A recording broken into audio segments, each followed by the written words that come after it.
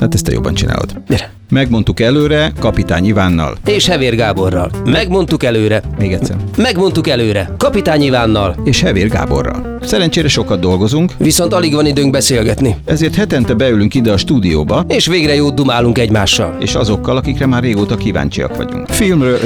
Filmről, Tévéről, színházról, művészetről, kulturáltan. vagy nem. Kulturált fecsegés a kultúráról, kultikus figurákkal. Minden csütörtökön délután 5-kor a Rádiókafén. Jó kitaláltuk, nem?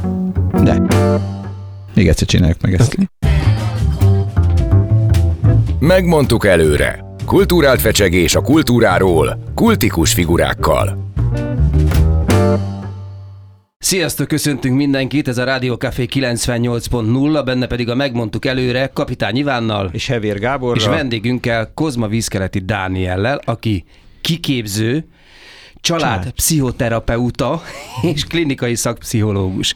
Először is mi a Kozma-Vízkeleti? Az miért kettő?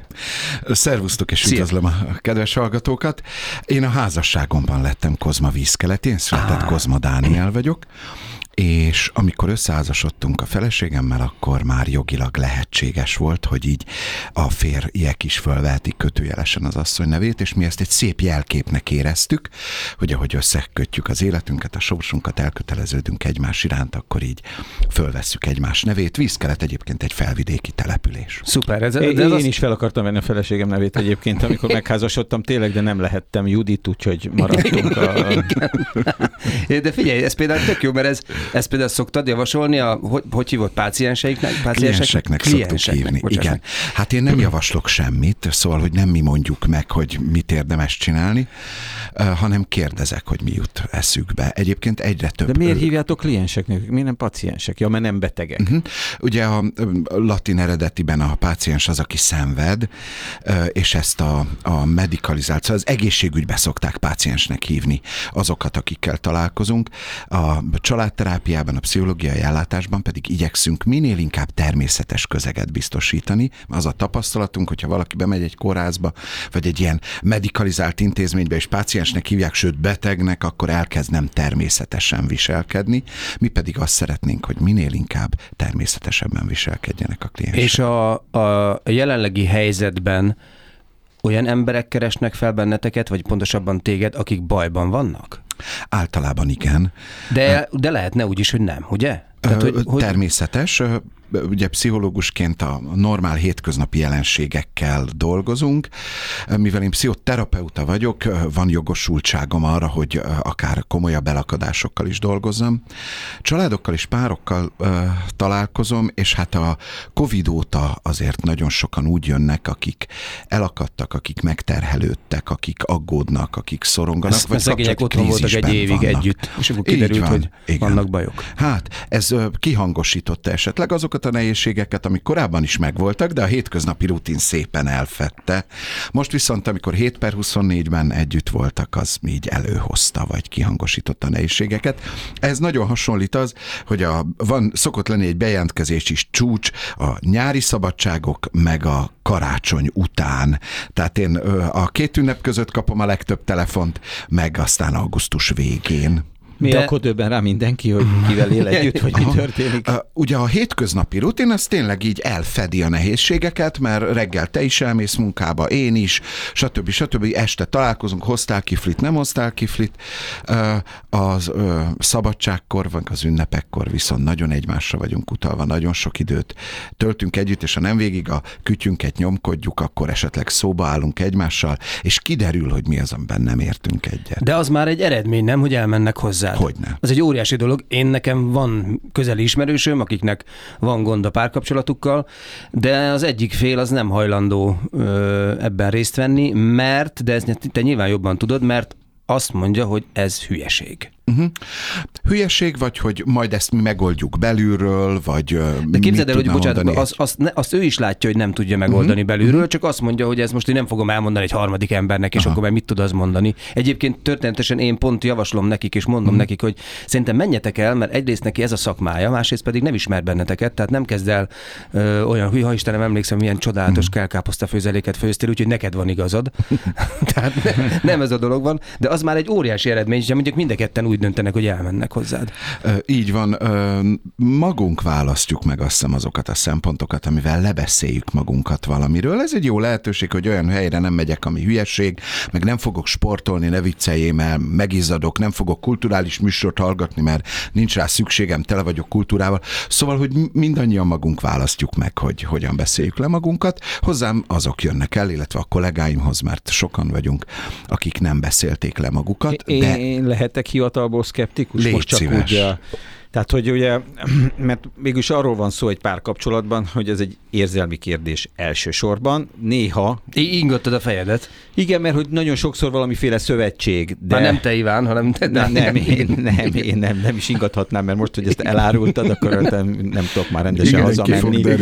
Igen, de én nem ingattam, most itt mondom. Igen. Szóval, hogy elsősorban azért mégis két ember között valamiféle kémiának kell lenni, ebben egyezünk meg. Tehát mert onnantól kezdve akkor tényleg csak olyan, mintha egy matek volna az egész. És hogyha ez a kémia az elmúlik, akkor érdemes matekozni? Uh-huh. Azt hiszem, hogy egy hosszú távú elkötelezett párkapcsolat az legalább annyira a szenvedélyre, legalább annyira az érzelmekre, legalább annyira egy jó munkamegosztásra, legalább annyira tiszteletre, legalább annyira kölcsönösségre, legalább annyira a praktikumokban való együttműködésre, és legalább annyira például anyagiakra épül. Teljesen egyetértek veled, hogy egy kezdődő párkapcsolatban a lángoló szerelem, ahogy szoktuk hívni, a kémia mindent visz. De én most nem a lángolásra értettem, én egyszerűen csak arra értem, hogy most elsoroltam, mondjuk azt van 10 fontos jegye egy működő kapcsolatnak, és abból biceghet 1, 2, 3, nem tudom micsoda, de nyilván van 1 vagy 2, ami hogyha nincs, akkor nincs párkapcsolat. Hiába van anyagi összefonódás, hiába tudnak jól megosztani munkát, és az egyik megy a gyerekért, a másik meg ezt csinálja. De mondjuk például, hogyha nem működik a szex? Azt hiszem, nem tudnék dolgozni, hogyha abba hinnék, hogy valamelyik eltűnik a kapcsolatból átmenetileg, akkor kész, veszett fejsze, menjetek inkább szét. Az is egy érdekes helyzet volna. De én hallottam olyanról, hogy volt párterapeuta, és elmentek hozzá, és azt javasolta nekik, hogy váljanak el, tehát hogy menjenek szét, és azt mondta, hogy de hát azért jöttünk ide, nem, én azért jöttem ide, vagy azért jöttek ide, hogy segítsek önöknek, és úgy néz ki, hogy ez a kapcsolat, ez nem működik. Azt hiszem, hogy felelős kollega nem érez erre feljogosítottságot, ilyet sem arra, hogy azt mondja, hogy maguk kész, viszontlátásra menjenek külön, de olyat se. Mi a probléma? Elnézést, ne húzzuk egymást, ilyen negyedok kuka, azonnal váljanak el. De arra se egyébként, hogy maradjanak együtt minden áron, mert nem tudom én, a jóisten vagy valaki ezt mondta. Egyszer jött hozzám egy házaspár, és késtek. És mikor leültek, azt mondták, bocsánat a késésért, de a vállóperes ügyvédtől jövünk. Megkérdezték, az mennyibe kerül, megkérdezték, ez mennyibe kerül, és aztán a terápia mellett döntöttek egyébként, mert azt matekozták ki, ahogy te mondtad, hogy ez egy picit rentábilisabbnak tűnik. És együtt maradtak? Igen. Na, hát ez már jó hír. De ez az ő döntésükön múlott, nem rajtam. Mert valójában, hogyha jól gondolom, azért te nem tanácsokat adsz, hanem rávezeted őket bizonyos dolgokra, mármint segíted őket a felismerésben. Az biztos, hogy nem én mondom meg, hogy mit érdemes csinálni, nem is nagyon vezetem őket rá, hanem inkább a saját megküzdési eszköztárukat igyekszem fokozni. Ez hasonlít mondjuk egy jó edző munkájához, aki felkínálja a lehetőségeket, hogy mivel lehet fejlődni, de az, hogy ezt megteszi-e, az már a kliensen múlik, hogy végre, hogy tesz-e erőfeszítést, megbeszélik-e azokat a kérdéseket, amiket én javaslok, de hogy teljesen egyetértünk, igen, nem én fogom megmondani, hogy mit csináljanak. A helyzet az, hogy ugye mégiscsak ugye ez nem egy ilyen száraz dolog, emberekről van szó, leül veled szembe 2 ember, akik azért jönnek oda, hogy segíts. És az egyik rohadtul nem szimpatikus, mondjuk. Tehát, hogy mennyire tudod, tehát nyilván kell, tehát most a kérdés álnaív, de azért van úgy a fejedben, hogy hát még egyszer ezek ide jönnek, vagy nem tudom, tehát, hogy ezt a pasit nem is értem, hogy miért akarja ez a nő megjavítani a házasságát ezzel az emberrel, amikor ez rettenetes. Hivatásunk művelésének az egyik alapja az önreflexió, és ha azt észlelem magamon, hogy bármelyik fél nehezebben értem, vagy ahogy te mondtad, baromi ellenszenves, nem akarom többet látni, ez szupervíziós kérdés, és valamilyen gombot megnyomott rajtam. Ha nem ugrik be kapásból, hogy mi ez a gomb, el szoktam menni egykori kiképzőmhöz, hogy ezt átbeszéljük. Ugyanis nekem az a felelősségem, hogy ilyen elbillenést ne engedjek meg magamnak. Azzal együtt, hogy teljesen életszagú. Hát persze, nem lehetünk, én sem vagyok mindenkinek szimpatikus, eljönnek a kliensek, és van, aki azt mondja, hogy ne haragudjon, nem ilyen lovat akartam, akkor vagy ajánlok mást, vagy megkérdezem, hogy mit tenné lehetővé, mert hogy a terápiás kapcsolat, így a család és párterápia is, elsősorban kapcsolat, emberi kapcsolat, bizalomra épül, kölcsönösségre épül. Ha ezt a bizalmat nem tudjuk létrehozni és megdolgozni, mert például egy ellenszenv közénk áll, akkor nem én fogok tudni segíteni, bármennyire elkötelezett a kliens pár, vagy bármennyire intelligensek, nem fogunk illeszkedni egymáshoz. Ebben hasonlít egyébként egy párkapcsolathoz is. Két kiváló ember találkozik, de lehet, hogy abszolút nem illenek össze, vagy ők nem lehetnek egy pár, mert hiányzik az a fajta bizalom, vagy az a fajta összehangolódás, ami az alapja lenne. Pont amit most mondtál, azzal kapcsolatban akartam vájkálni egy picit, hogy ugye soha senki nem tanított meg bennünket, hogy kell egy bizonyos emberrel együtt élni, ugye? Mert hogyha feltételezzük azt, és talán így is van, hogy minden ember teljesen különböző, nyilván vannak sztereotípiák, amiket hordozunk, de alapvetően tehát én nem tudom, amikor összetalálkoztam a feleségemmel, hogy ővele tudok, mert akkor nagyon tetszett, amit az Iván is mondott, megvolt a kémia, de hogy tudunk-e együtt élni, együtt megcsinálni ezt a dolgot. Ugye ennek van-e valami intervalluma például, tehát mondjuk oda megy hozzád valaki, másfél éve vagyunk együtt, összeházasodtunk, és hát semmi sem működik. Egyébként olyan van, mert amikor 16 éves korunkban összejövünk valakivel, akkor egy évig jártunk, és akkor elváltunk, és akkor nem volt ilyen probléma, mert ugye ha egy hosszú távot nézel, és azt mondod, én például 22 éve vagyok együtt a feleségemmel, és azt hiszem, hogy 14 és fél éve a szeretőmmel, és mind a kettő remekül. Nem? Igen. Szóval tehát 22 éve vagyunk együtt, persze minden buktatókkal, minden cuccokkal együtt, de működik, és mindig kérdezik, hogy ennek mi a titka. Sokáig azt mondtam, hogy talán az, hogy kommunikálunk egymással, sokat kommunikálunk, de szerintem az alapvető titka az, hogy szeretjük egymást.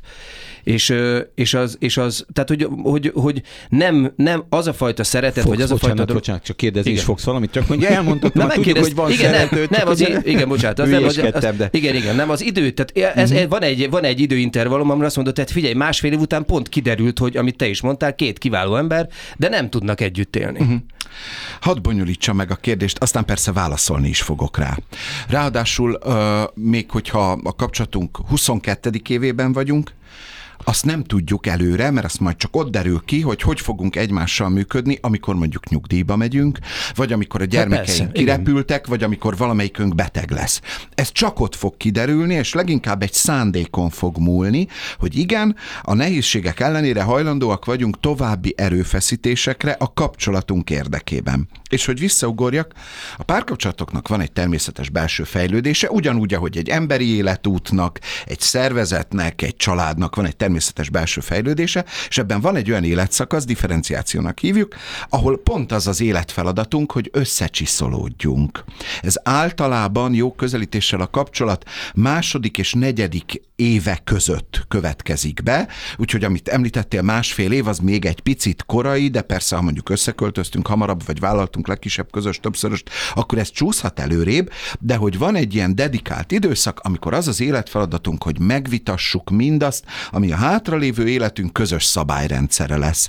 Ez egy viszonylag konfliktuózus időszak, nagyon sok pár egyébként itt megijed, amit említettél, gimiskorban, fiatal felnőttkorban itt szakítunk, jönnek az első viták. Hát ne viccelj már, máshogy látod a dolgok, akkor inkább pakolsz, mész, de hogy ha már megvan egy ilyen szándék, hogy fú, hát mi azért amúgy egész jól vagyunk együtt, asztalnál, ágyban, más fontos bútordarab kapcsán, akkor teszünk erőfeszítést, hogy ezeket a vitákat megvitassuk. Vannak, akik már itt eljönnek egyébként terápiába, arról szoktak beszámolni, hogy eddig minden csodálatos volt, most meg hülyeségeken vitatkozunk, meg szoktak szoktam kérdezni, említenének néhány ilyen hülyeségeket? Most jönnek a közhelynek tűnő, de egyébként egyáltalán nem hülyeségek. Ez a fogkrémes tubus, meg hogy be lehet-e jönni cipővel a nappaliba, meg hogy mire áldozunk pénzt, hogy töltjük a hétvégét, hogyan látogatjuk anyuékat. Napnál világosabb nem, hogy anyuékat hetente, az anyádékat meg évente. És akkor ezt úgy érdemes megvitatni egymással. De akkor ez azt jelenti, ugye, hogy hirtelen elkezd vagy fölsejleni az egója az embernek akkor, és akkor azt mondja, hogy figyelj, az én életemhez, az én kényelmes, vagy nem tudom milyen életemhez kellenek azok a dolgok, amiben például te akadályozol. Ugye nálunk ez egy, nem titok, te a feleségemet többször megbeszéltünk, figyelj, mindig azt mondtam neki, én is ebben a házban lakom. Tehát szuper, hogy átrendezted a konyhát, meg tök jó, de én kinyitom, oda nyúlok, és nincs ott. Hát persze, hát átraktam a másiket. Értem, szuper, csak értesíts róla, mert nem vagy itthon, dolgoztál, nem vetted föl, és én azt gondoltam, hogy agylágyulásom van, mert hogy tudom, hogy ide raktuk, és ott volt, és nincs ott. Tehát jó, csak átpakoltam egy kicsit. Ezzel mondjuk most már elengedtem, ez történik, tehát ez történt, hogy elengedtem, mert ezzel már nem küzdünk, de ezek nyilvánvalóan azt lehet mondani, ezek piszlicsári dolgok, nem? Az a baj, hogy a kedves hallgatók nem látják, mindig a mondok valamit, ilyen 180 fokos amplitúdóval jár a feje a Dávidnak, és azt mondja, hogy ez nem így van. Az is egy szép név, ráadásul Dániel. Bocsánat, Dániel. Igen, szóval, elnézést. Hogy pont ezekre szoktak a kliensek úgy utalni, és nagyon örülök a példádnak, hogy ezek ilyen hülyeségek, de ezek nem hülyeségek. Szóval, hogy hol van a sárga keverő tálka, mert én kialakítottam egy életstílust, 10-annyi éve megszoktam, és akkor jön valaki, hallod, és egyrészt mindig odaáll az alejé a szekrény elé, ahol van a sárga keverő tálka, meg máshova rakja. Szóval ilyenkor azt hiszem, hogy a pároknak egy fontos életfeladata, hogy önmagukra is reflektálva megbeszéljék, hogy mi az, ami ezek közül igazán lényeges, tényleg fontos. Ami tényleg fontos, azt tudják egymásnak úgy közvetíteni, hogy figyelj, azt is elmondom, hogy nekem erre miért van szükségem, mert a rend nekem biztonságérzetet ad. Ha reggel kibotorkálok a konyhába, és még nem nyílt ki a szemem, mert tudod, hogy ahhoz 1,5 órára van szükségem, meg 4 kávéra, akkor elkezdek keresgélni, ha nincsenek ott a dolgok, elbizonytalanodok, indulatos leszek. Ha ezt így tudom közvetíteni a párom felé. De ezt meg tudod otthon beszélni a konyhában? Ezt emberek valószínű kevesen tudják megbeszélni ezt, és ezért mennek el hozzád, vagy hozzátok. Ha esetleg otthon nem tudták megbeszélni, akkor eljönnek hozzám, és akkor vagy a kollégáimhoz, és mi adunk felületet. Meg de szerinted ez általános dolog, hogy mondjuk ezt otthon meg tudjuk beszélni? Én találkozom olyan párokkal, igen? Akik tényleg így olyan, és ez azt szoktuk hinni, hogy ez az intellektustól függ, nem.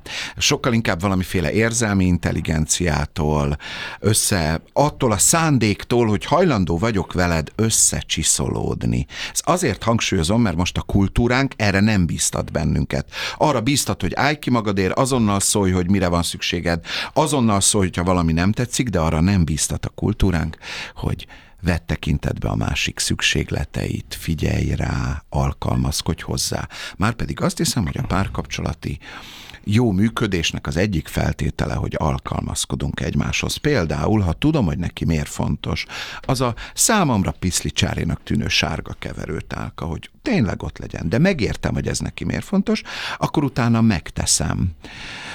És ő is meg fogja nekem tenni azt, amire én kérem, mert tudom neki közvetíteni, hogy ez igazából miért fontos. De hogy megint ellent mondjak magamnak, van az egyik legnagyobb családterapeuta, már nincs közöttünk, Salvador Minuchin azt mondta, hogy a cselekvés megelőzi a megértést. Nem is biztos, hogy kell tudnom, hogy a másiknak miért fontos, elég a szándékom, hogy én ezt hajlandó vagyok megtenni. Nem kell pontosan tudnom, hogy a feleségemnek miért nyílnak apró kék virágok a lelkében, ha 3 szál fréziával érkezek haza. Elég, ha 3 szál fréziával érkezek haza. Nem kell egy nagy lélektani történetet kerekítenem közül, hogy azért, mert neki ezt üzeni meg, azt a lélektani szükségletét elégíti ki, elég, ha megteszem. Hát azért pszichoterapeutaként általában hiszünk abban, hogy szerencsés, hogyha értem is. Akkor ugyanis fogom tudni a lényegét, és tudok figyelni önindítottan, vagyis magamtól bizonyos dolgokra, mert a párkapcsolatban ez is egy sarkatos elvárás szokott lenni, hogy ne kelljen kérni tőle, találja ki magától. Ugye? Na most de ez iszonyatos meló. Nagyon, és ez csapda is. Hát igen. Tehát ugye ez azt jelenti, hogy saját magunkat autotréninggel arra ösztönözzük, hogy nagyon-nagyon jó emberek legyünk, és rettenetesen odafigyelőek legyünk, amit most mondtál, valószínűleg edukációs probléma, és hogy egyébként nincs benne, mondjuk lehetne akár már általános iskolában egy ilyen óra, vagy valamilyen olyan történet, amire azt mondod, hogy figyelj, nézd meg a másikat, legfőképpen azért, mert könnyebben fogsz boldogulni az életben talán.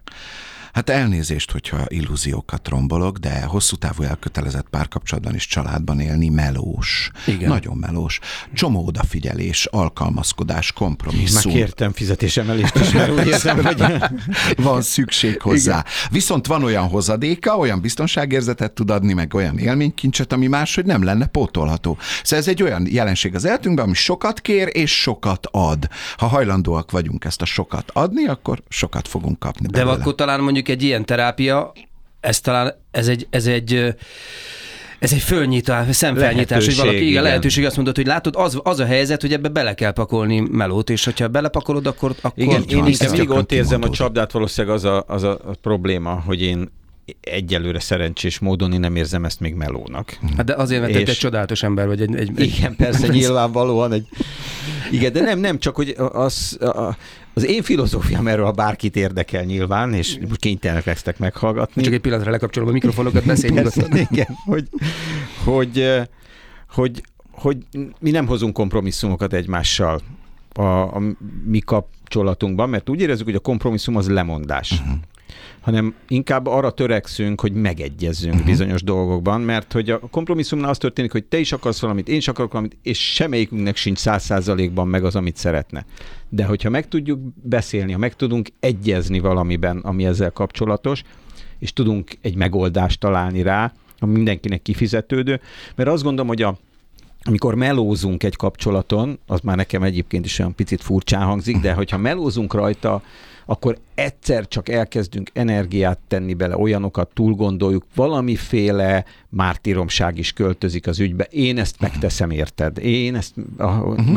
De nem feltétlenül így van, mert az, ne legyél lusta például. És filológiai szempontból mindig azt érzem ezekben, a melózni egy kapcsolaton, meg nem tudom mi, hogy nyilván bizonyos dolgoknak kell jönni, és bizonyosakat meg kell tenni, önmagától semmi nincsen természetesen. Az én fejemben a melóhoz, vagy az erőfeszítéshez nem kapcsolódik szorosan egy ilyen mártíromság, vagy szenvedés. Hát akkor azért. Hanem az annyit jelent, hogy időt, energiát, meg a figyelmemből szánok rá, hogy amikor megyek haza, akkor átgondolom, hogy mire lesz szüksége a társamnak, a családomnak, és akkor tudom, hogy noha nagyon fáradt vagyok, de megállok a boltnál mondjuk, és beszerzem azokat a dolgokat, amire tudom, hogy nekik szükségük van. De ez önmagában szerintem egyébként is működőképes, hogy figyelj, ma én vásároltam be, neked nem kell most tenni, tehát hogy ez átveszel, igen, de ez egy figyelmesség. Mi történne veled akkor, hogyha a jó tündér, jó Isten, a sors korlátlan anyagi lehetőségekkel ruházna fel? Mit csinálnál akkor? Mondjuk ezt föltenné egy pszichoterapeutának, tehát nyilvánvalóan ez nem egy materiális kérdés, hanem az inkább... egészet a fejében. Nem hagynám. A rajtam megjelenő mosoly, amit nem látnak a hallgatók, annak szól, hogy hasonló kérdést mi szoktunk a klienseknek föltenni, csoda kérdésnek hívjuk. Szóval én szeretem a hivatásomat, úgyhogy biztos, hogy nem hagynám teljes egészében oda. Az nagyon valószínű, hogy a mainál egy kiegyensúlyozottabb ilyen munka-magánélet, szóval egy ilyen fele-fele, tehát mondjuk 3,5 napot dolgozni, és utána a többit a családommal, a magam szenvedélye, a természetjárás, a túrázás, a magashegyi túrázás. És Artúr, igen, a kutyám, aki egyébként a munkatársam, terápiás kutya. Terápiás kutya, vagy dumálunk róla, igen. Szóval, hogy valószínűleg egy ilyen kiegyensúlyozottabb időbeosztást hoznék létre, és lehetővé tenném például a feleségem számára, akiről én úgy tudom, de lehet, hogy ezt a munkatársai hallgatják. Szóval úgy tudom, hogy neki megterhelő a munkája, ő vezető egy multinál, lehet, hogy lehetővé tenném a számára, hogy inkább a hobbiának éljen, ilyen korlátlan anyagi lehetőségek között. És itt Magyarországon? Igen. Én nagyon kötődöm a hazámhoz, a nyelvhez, a tájakhoz. Biztos, hogy sokat utaznánk, egyébként a családunkkal nagyon szeretünk utazni, nagyon szép élményeink kötődnek egészen más tájakhoz, de hogy azt hiszem, hogy élni, tehát ilyen életvitelszerűen élni, azt leginkább itt tudom elképzelni. Hát nagyon szépen köszönöm. Nem sokára jövünk vissza, ez a Rádió Café 98.0, benne a Megmondtuk előre Kapitány Ivánnal, Hevér Gáborral, és vendégünkkel Kozma-Vízkeleti Dániellel, és szerintem a következő kérdés az lesz majd, hogy cél-e a boldogság? Na, jövünk vissza mindjárt. Rádió Café 98. A menőség soha nem megy ki a divatból. Még ne menjetek el! A szünet után is megmondjuk. Megmondtuk előre. Kulturált fecsegés a kultúráról, kultikus figurákkal. Sziasztok, ez itt a Rádió Café 98.0, benne pedig a Megmondtuk előre című műsor, és megmondtuk előre, hogy itt lesz velünk Kozma-Vízkeleti Dániel, szakpszichológus, családterapeuta, kiképző. A kiképző az mit jelent, hogy te kiképzel? Oktatom a leendő. A leendőket, igen. És ezt a műsort ketten vezetjük, Kapitány Iván. És Hevér Gábor. És ott hagytuk el, hogy cél-e a családi életben, egyáltalán az életben a boldogság, és hogy lehet-e az erre vezető utat azt mondjuk elmagyarázni, vagy megmutatni? Ha a klienseim gondolkodását nézem, abszolút cél, szóval, hogy ők szeretnének boldogok lenni. Azt hiszem, ezzel kapcsolatos, hogy a boldogság nem egy ilyen örök állandó állapot, amik mindig boldogok vagyunk, hanem egy jó kapcsolatban gyakran segítjük egymást, meg magunkat, szóval, hogy ezt a közösséget afelé, hogy együtt boldogságot élhessünk át. A boldogságnak azt hiszem, hogy számos forrása van, amit én így kiemelnék terapeutaként.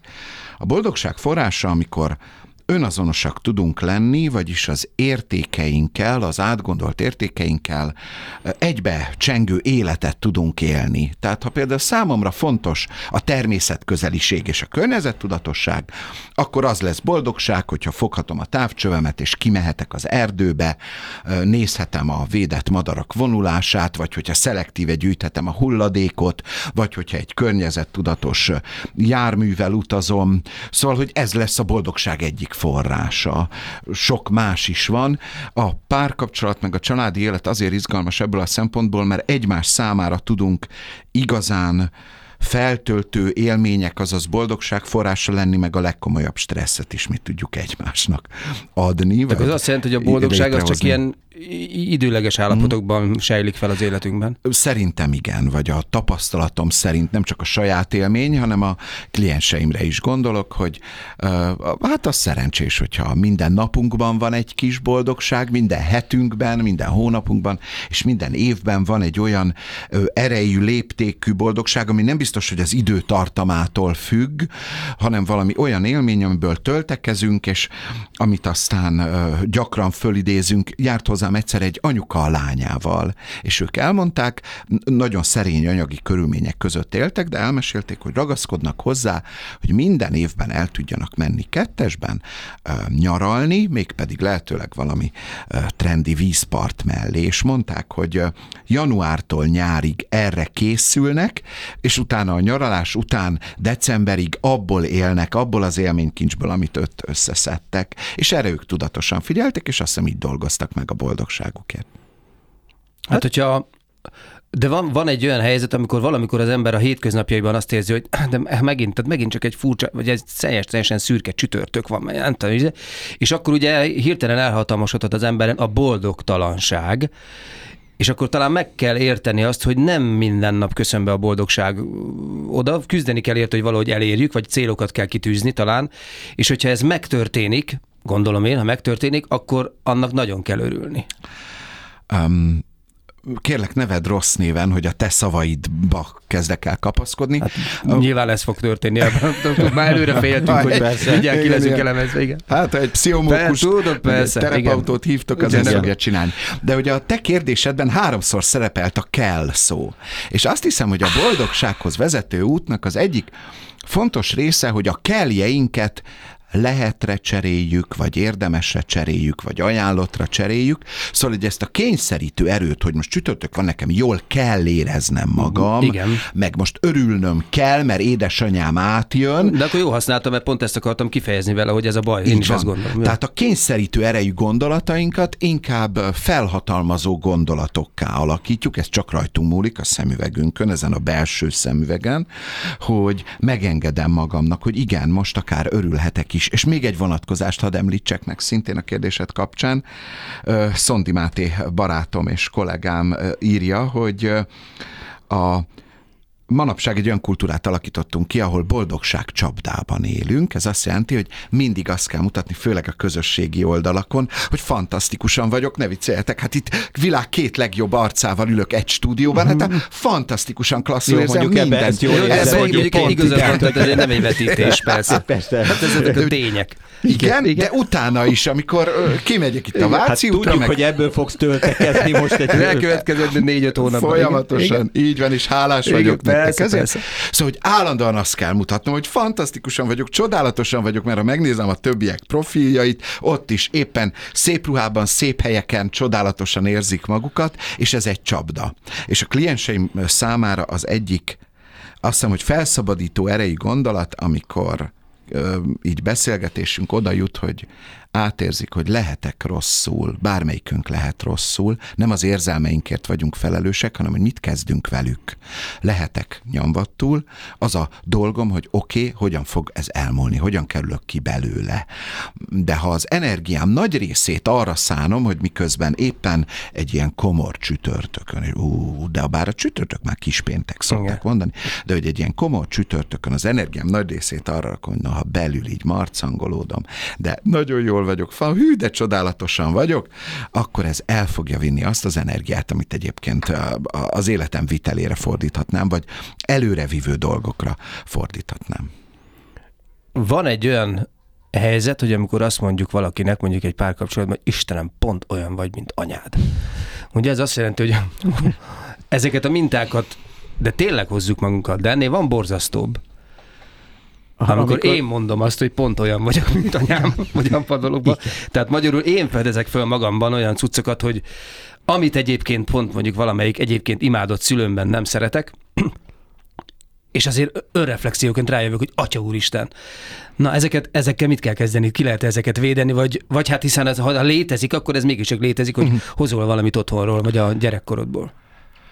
Azt hiszem, hogy kivédeni nem lehet, inkább megdolgozni, mert hogy tényleg a párkapcsolatosdit otthon tanuljuk. Látjuk a szüleinket, a nagyszüleinket, a család rokonait és barátait párkapcsolatban lenni. Kisgyerekként ellessük, hogy miről szól egy kapcsolat, mit csinálnak egy házas felek egymással, erről bizonyos dolgokról csak fantáziánk van, más részét meg látjuk esetleg édesapánkat egy dévaj pillanatában, ahogy édesanyánk tésztát gyúr a konyhában, és édesapánk oda megy, és a nagy tenyerét édesanyánk tomporára így ráhelyezi, és akkor elkönyveljük magunkban, hogy na hát a szenvedély az a párkapcsolat része, és 40 év múlva egy interjúban azzal fogjuk nyúzni a beszélgető partnerünket, hogy mindenképpen kell-e szenvedély a kapcsolathoz, mert számunkra ez a megszokott, ami megszokott, az ismerős, és ami ismerős, az biztonságos. Ragaszkodunk tehát az otthonról hozott mintákhoz, mert ismerős, mert megszokott és biztonságos. Nagyon gyakran rá is, igen, olyan vagy, mint a te anyád, vagy olyan vagy, mint az én anyám, vagy az én apám. Elsősorban azt hiszem, hogy nem a szüleinket másoljuk a párválasztásban, hanem azt a fajta kapcsolati mintázatot, amit odahaza láttunk. Tehát, hogyha a szüleink kiegyensúlyozott, bizalomteli kapcsolatban éltek egymással, akkor olyan társat igyekszünk választani, akiből kinézzük, hogy mi is kiegyensúlyozott és bizalomteli kapcsolatban élhetünk.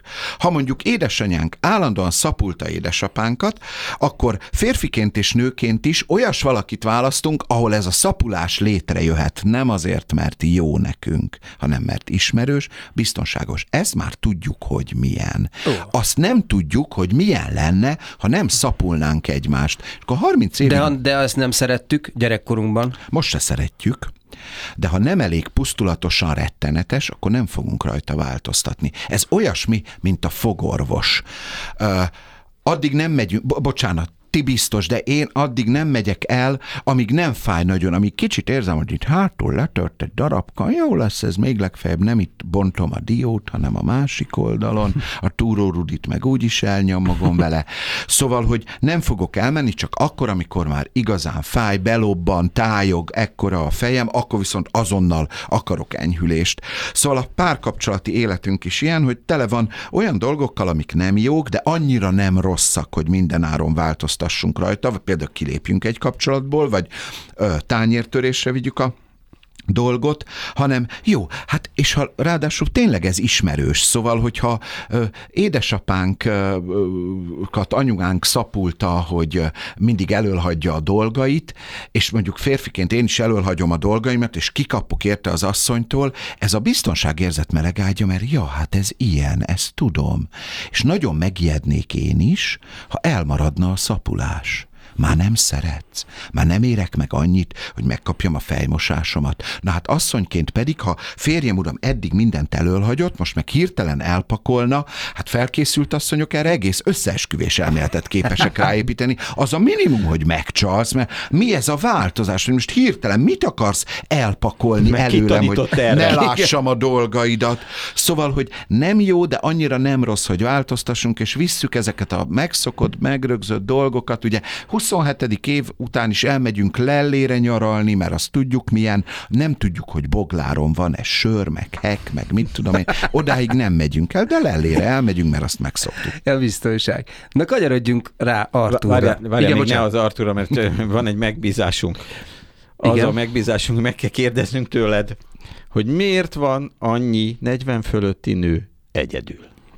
40 fölötti, azóta megbízás valamilyen története, ezt most mi ingyen fogjuk megkapni ezt a megoldást, köszönjük szépen, hogy 40 fölötti csinos, jól szituált nő egyedül. Azt hiszem, hogy legalább ennyi 40 fölötti jó képességű férfi is egyedül van, és ők egymás mellől hiányoznak. Sajnálom, de nem tudok egyetlen okot feltételezni. Az biztos, hogy benne van, hogy a szüleink nemzedéke, ezt azért merem így mondani, mert én magam is a 40-es korosztály része vagyok, a szüleim nemzedéke hagyta ránk, 40-esekre, 50-esekre örökül, hogy a párkapcsolat az börtön, az pokol, és a legjobb elválni. Sőt, adott esetben azt, hogy a egyetlen megoldási eszköz az a válás. Ezt nagyon gyakran láttam olyan esküvőt, ahol ezzel vigasztalták a fiatalokat, hogy gyerekek, legfeljebb elváltok. Egyébként fél év múlva tényleg elváltak, szóval ezek ilyen önbeteljesítő jóslatként működnek. Tehát azt gondolom, hogy hogy a mostani kultúránk arra nem bíztat bennünk, hogy igen, alkalmazkodjunk, figyeljünk a másikra. Arra viszont nagyon, hogyha valami nem tetszik, akkor azonnal menekülj onnan. Se szeri, se száma, a női és a férfi magazinokban nem, de a ismeretterjesztő lélektani magazinokban az ilyen cikkeknek, hogy menekülés a narcisztikus fogságából, meg a borderline kapcsolatból, stb. És ilyenkor elfelejtünk a saját portánk előtt söpörni, hogy mi hogyan vettünk részt egy ilyen kapcsolatban, mi hogyan választottunk valakit, akire most könnyű rárakni egy ilyen címkét, hogy ilyen, meg olyan, meg amolyan. Szóval, hogy részben a kultúránkon múlik, részben magunkon, részben a szülői nemzedéken, akik, és azt hiszem, hogy szülőként ez egy nagyon komoly felelősségünk, hogy csinálunk-e kedvet a leszármazóknak a házassághoz, a párkapcsolathoz, az elköteleződéshez, az összehangolódáshoz, a asszertivitáshoz, vagy kompromisszumok kereséshez, a megoldás kereséshez, vagy azt mondjuk, hogy gyerekek, ha nem megy egy kapcsolat, azonnal menekülj. A hivatásom arra tanított meg, hogy bárhogy dönthetünk, ne játsszunk el, játsszuk el, hogy meglepődünk a kiszámítható következményein. Azt hiszem, hogyha úgy megyek el egy randira, hogy ott árgus szemmel figyelem, hogy hogyan fogsz te engem befolyásolni, és azonnal szólok, hogy nehogy már te mondd meg, hogy én mit tegyek, meg minden, akkor ne játsszam el, hogy meglepődök, hogy nem lesz második randi. Ugyanegy egy hosszú távú kapcsolatban, hogyha magamra állandóan figyelek, a társamra meg egyáltalán nem, akkor ne játsszam el, hogy meglepődök, hogy egy idő után egyedül leszek. Hát akkor ez is egy hozott minta. Most jöjjön Artúr. Most jöjjön Artúr, igen. Na mi van Artúrral? Milyen kutya Artúr? Artúr egy labrador, aki terápiás kutya, tehát a munkatársam lett, csoki színű, kék csoki ráadásul. Kölyökként kék szeme volt, de mostanra bebarnult, egy ilyen bocsánat, mindjárt eszembe jut, milyen árnyalat.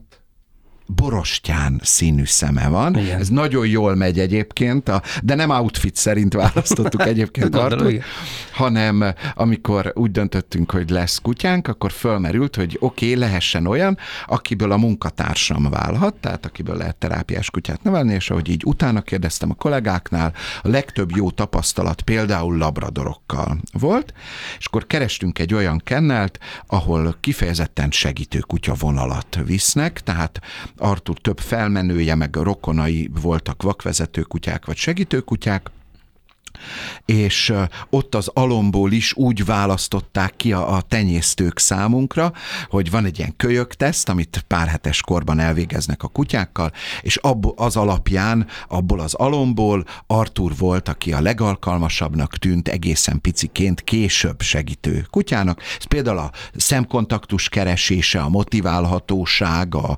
békészség. Ugye nagyon fontos, hogy a terápiás kutya egyik legfontosabb kritérium, hogy semmilyen helyzetben nem reagálhat agresszióval, tehát ha 8 óvodás húzza a fülét, ráülnek, ugrálnak rajta, akkor is a legtöbb, amit tehet, hogy elvonul onnan, hogy hagyjatok békén, de nyilvánvalóan nem marcangolhatja szét a óvodásokat. Egy kutya hogy segít? Többféle lehetőség van. Az egyik, ahogy én is használom, mivel felnőttekkel dolgozom, hogy jelen van a terápián, meg az önismereti csoportban, és ha valaki például érzelmi támogatást szeretne, akkor odahívhatja magához. Illetve Artúr magától is figyeli a közönséget, és ha azt érzi valakin, és hihetetlen jó érzéke van, hogy szomorúbb, vagy feszültebb a többieknél, vagy a szokásosnál, akkor oda megy és fölkínálja magát, hogy megsimízhetsz. Ha valaki ezt köszöni szépen nem kéri, akkor Artúr visszavonul, ezt gyakoroljuk. Ha pedig igen, akkor valakinek ez egy nagyon erős érzelmi támogatást jelenthet, hiszen én terapeutaként nem érhetek hozzá a klienseimhez. Akkor sem, ha ő éppen zokog. Én nem mehetek oda, nem ölelhetem át. A kutya ezt megteheti. Aha, és ha valaki éppen nagyon megérintődött, nagyon nehéz érzésekkel dolgozunk, már pedig pszichoterápiában nagyon nehéz történetekkel, nehéz érzésekkel dolgozunk, akkor ez egy többlet hozzáadott érték a terápiás kutya jelenléte. Gyermekekkel meg egyébként lehet aktív feladatokkal is dolgozni, tehát bevinni egy gyermekcsoportba, ott különböző trükköket, játszani a gyerekekkel, tehát hogy többféle lehetőség van, hogy egy terápiás kutyát hogyan használunk. Hány éves Artúr? 2 múlt. Ja, akkor még nem olyan régóta dolgozik. Még a karrierje elején van. Igen. Ez a felkészülése, ez egy jó 1,5 év volt. És ez speciális kiképzőt csinálja, vagy te csináltad? Együtt. Én a kutyával együtt tanulok, de természetesen egy speciális kiképzőtől, habilitációs kutya kiképzőnek kell lennie, illetve hát elhordtuk egy olyan közösségbe, ahol több terápiás kutya van, és ott a kiképzők mindegyikének nagy tapasztalata van. Tényleg fantasztikus, amit köszönhetek a képzőnknek. Zseniális ötleteket adott meg. Tulajdonképpen együtt készített föl bennünket, hát ez ilyen paradox, hogy azt mondjuk, hogy a kutya tanul, de hát én legalább annyit tanultam, mint Artúr a felkészülés során. Szuper. Amikor kikapcsolódsz, akkor nézel filmeket pszichológusokról, vagy sorozatokat, hogy érdekel ez a téma, vagy hogy nagyon ritkán. Azt inkább akkor nem kikapcsolódásnak tekintem, ha kikapcsolódom, akkor... Nem tudod úgy nézni? Hogy... Nagyon nehéz úgy nézni, sőt, tényleg kifejezetten szeretek jó pszichológusos filmeket nézni, de akkor azt ilyen munkának vagy szakmai szemmel nézem. Például azzal a szemmel, hogy melyiket fogom ajánlani esetleg klienseknek, vagy a hallgatóimnak, a tanfolyamosaimnak, hogy ezt mindenképp nézzétek meg, mert hogy... Ebben olyan mozzanatok vannak hitelesen ábrázolva, amiből nagyon sokat lehet tanulni. Mi volt ilyen például? Tudsz ilyet mondani? Igen, ilyen film például Ha egy férfi igazán szeret. Az családterápiás szempontból nagyon hiteles, ez egy régi film, legalább 20. Igen, legalább 20 annyi éves, de nagyon-nagyon hiteles. Aztán mókásnak fog hangzani a Piroszka című animációs film, de az bravúrosan hozza azt, hogy a különböző különböző szereplők szemszögéből mennyire máshogy néz ki egy történet, és egy családban ugyanezt szokott zajlani. Ha megkérdezzük anyut, meg aput, meg a nagyit, meg a gyerekeket, akkor 4 különböző sztorit fognak elmesélni, és azt kell valahogy össze. És ezt a piroszka, ezt hozza, ezt a cuccot. Nagyon, nagyon jól.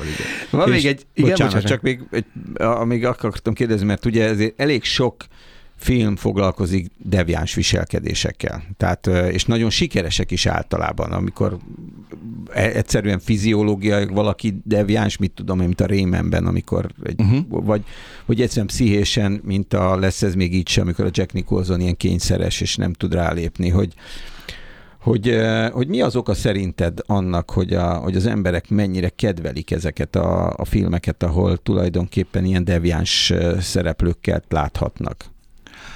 Ebben azt hiszem, hogy Carl Gustav Jung segít nekem válaszolni, aki azt mondja, hogy mindannyiunkban lakik egy árnyék.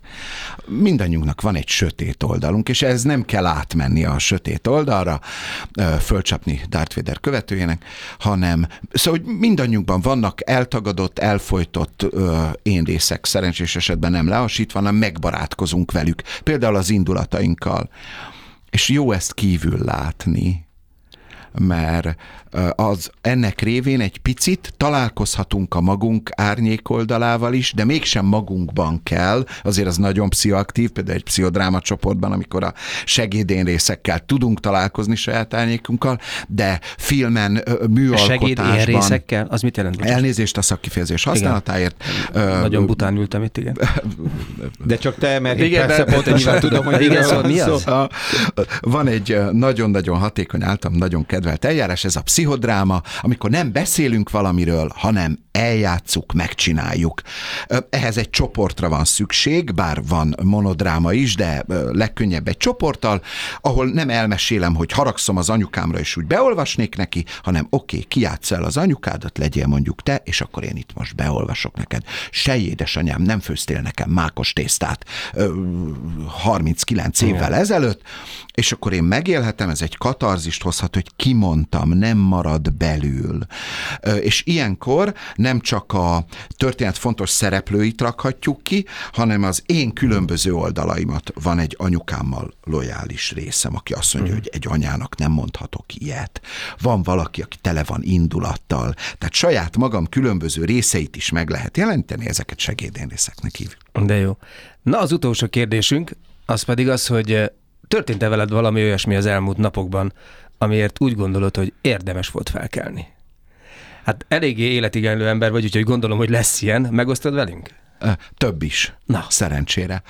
Az egyik hivatásom egyik legszebb pillanatai, amikor önismereti csoportban dolgozom, és valaki meg tud fogalmazni, és ez történt velem múlt hétfőn, amikor valaki meg tud fogalmazni valamit, amin esetleg évek óta gondolkodik, és ott a csoportmunka révén összeáll neki, és ki tudja mondani, hogy már érti, hogy miért olyan fontos neki, hogy elvárjon valamit a párjától, és most összeállt neki a kép, eddig nem értette.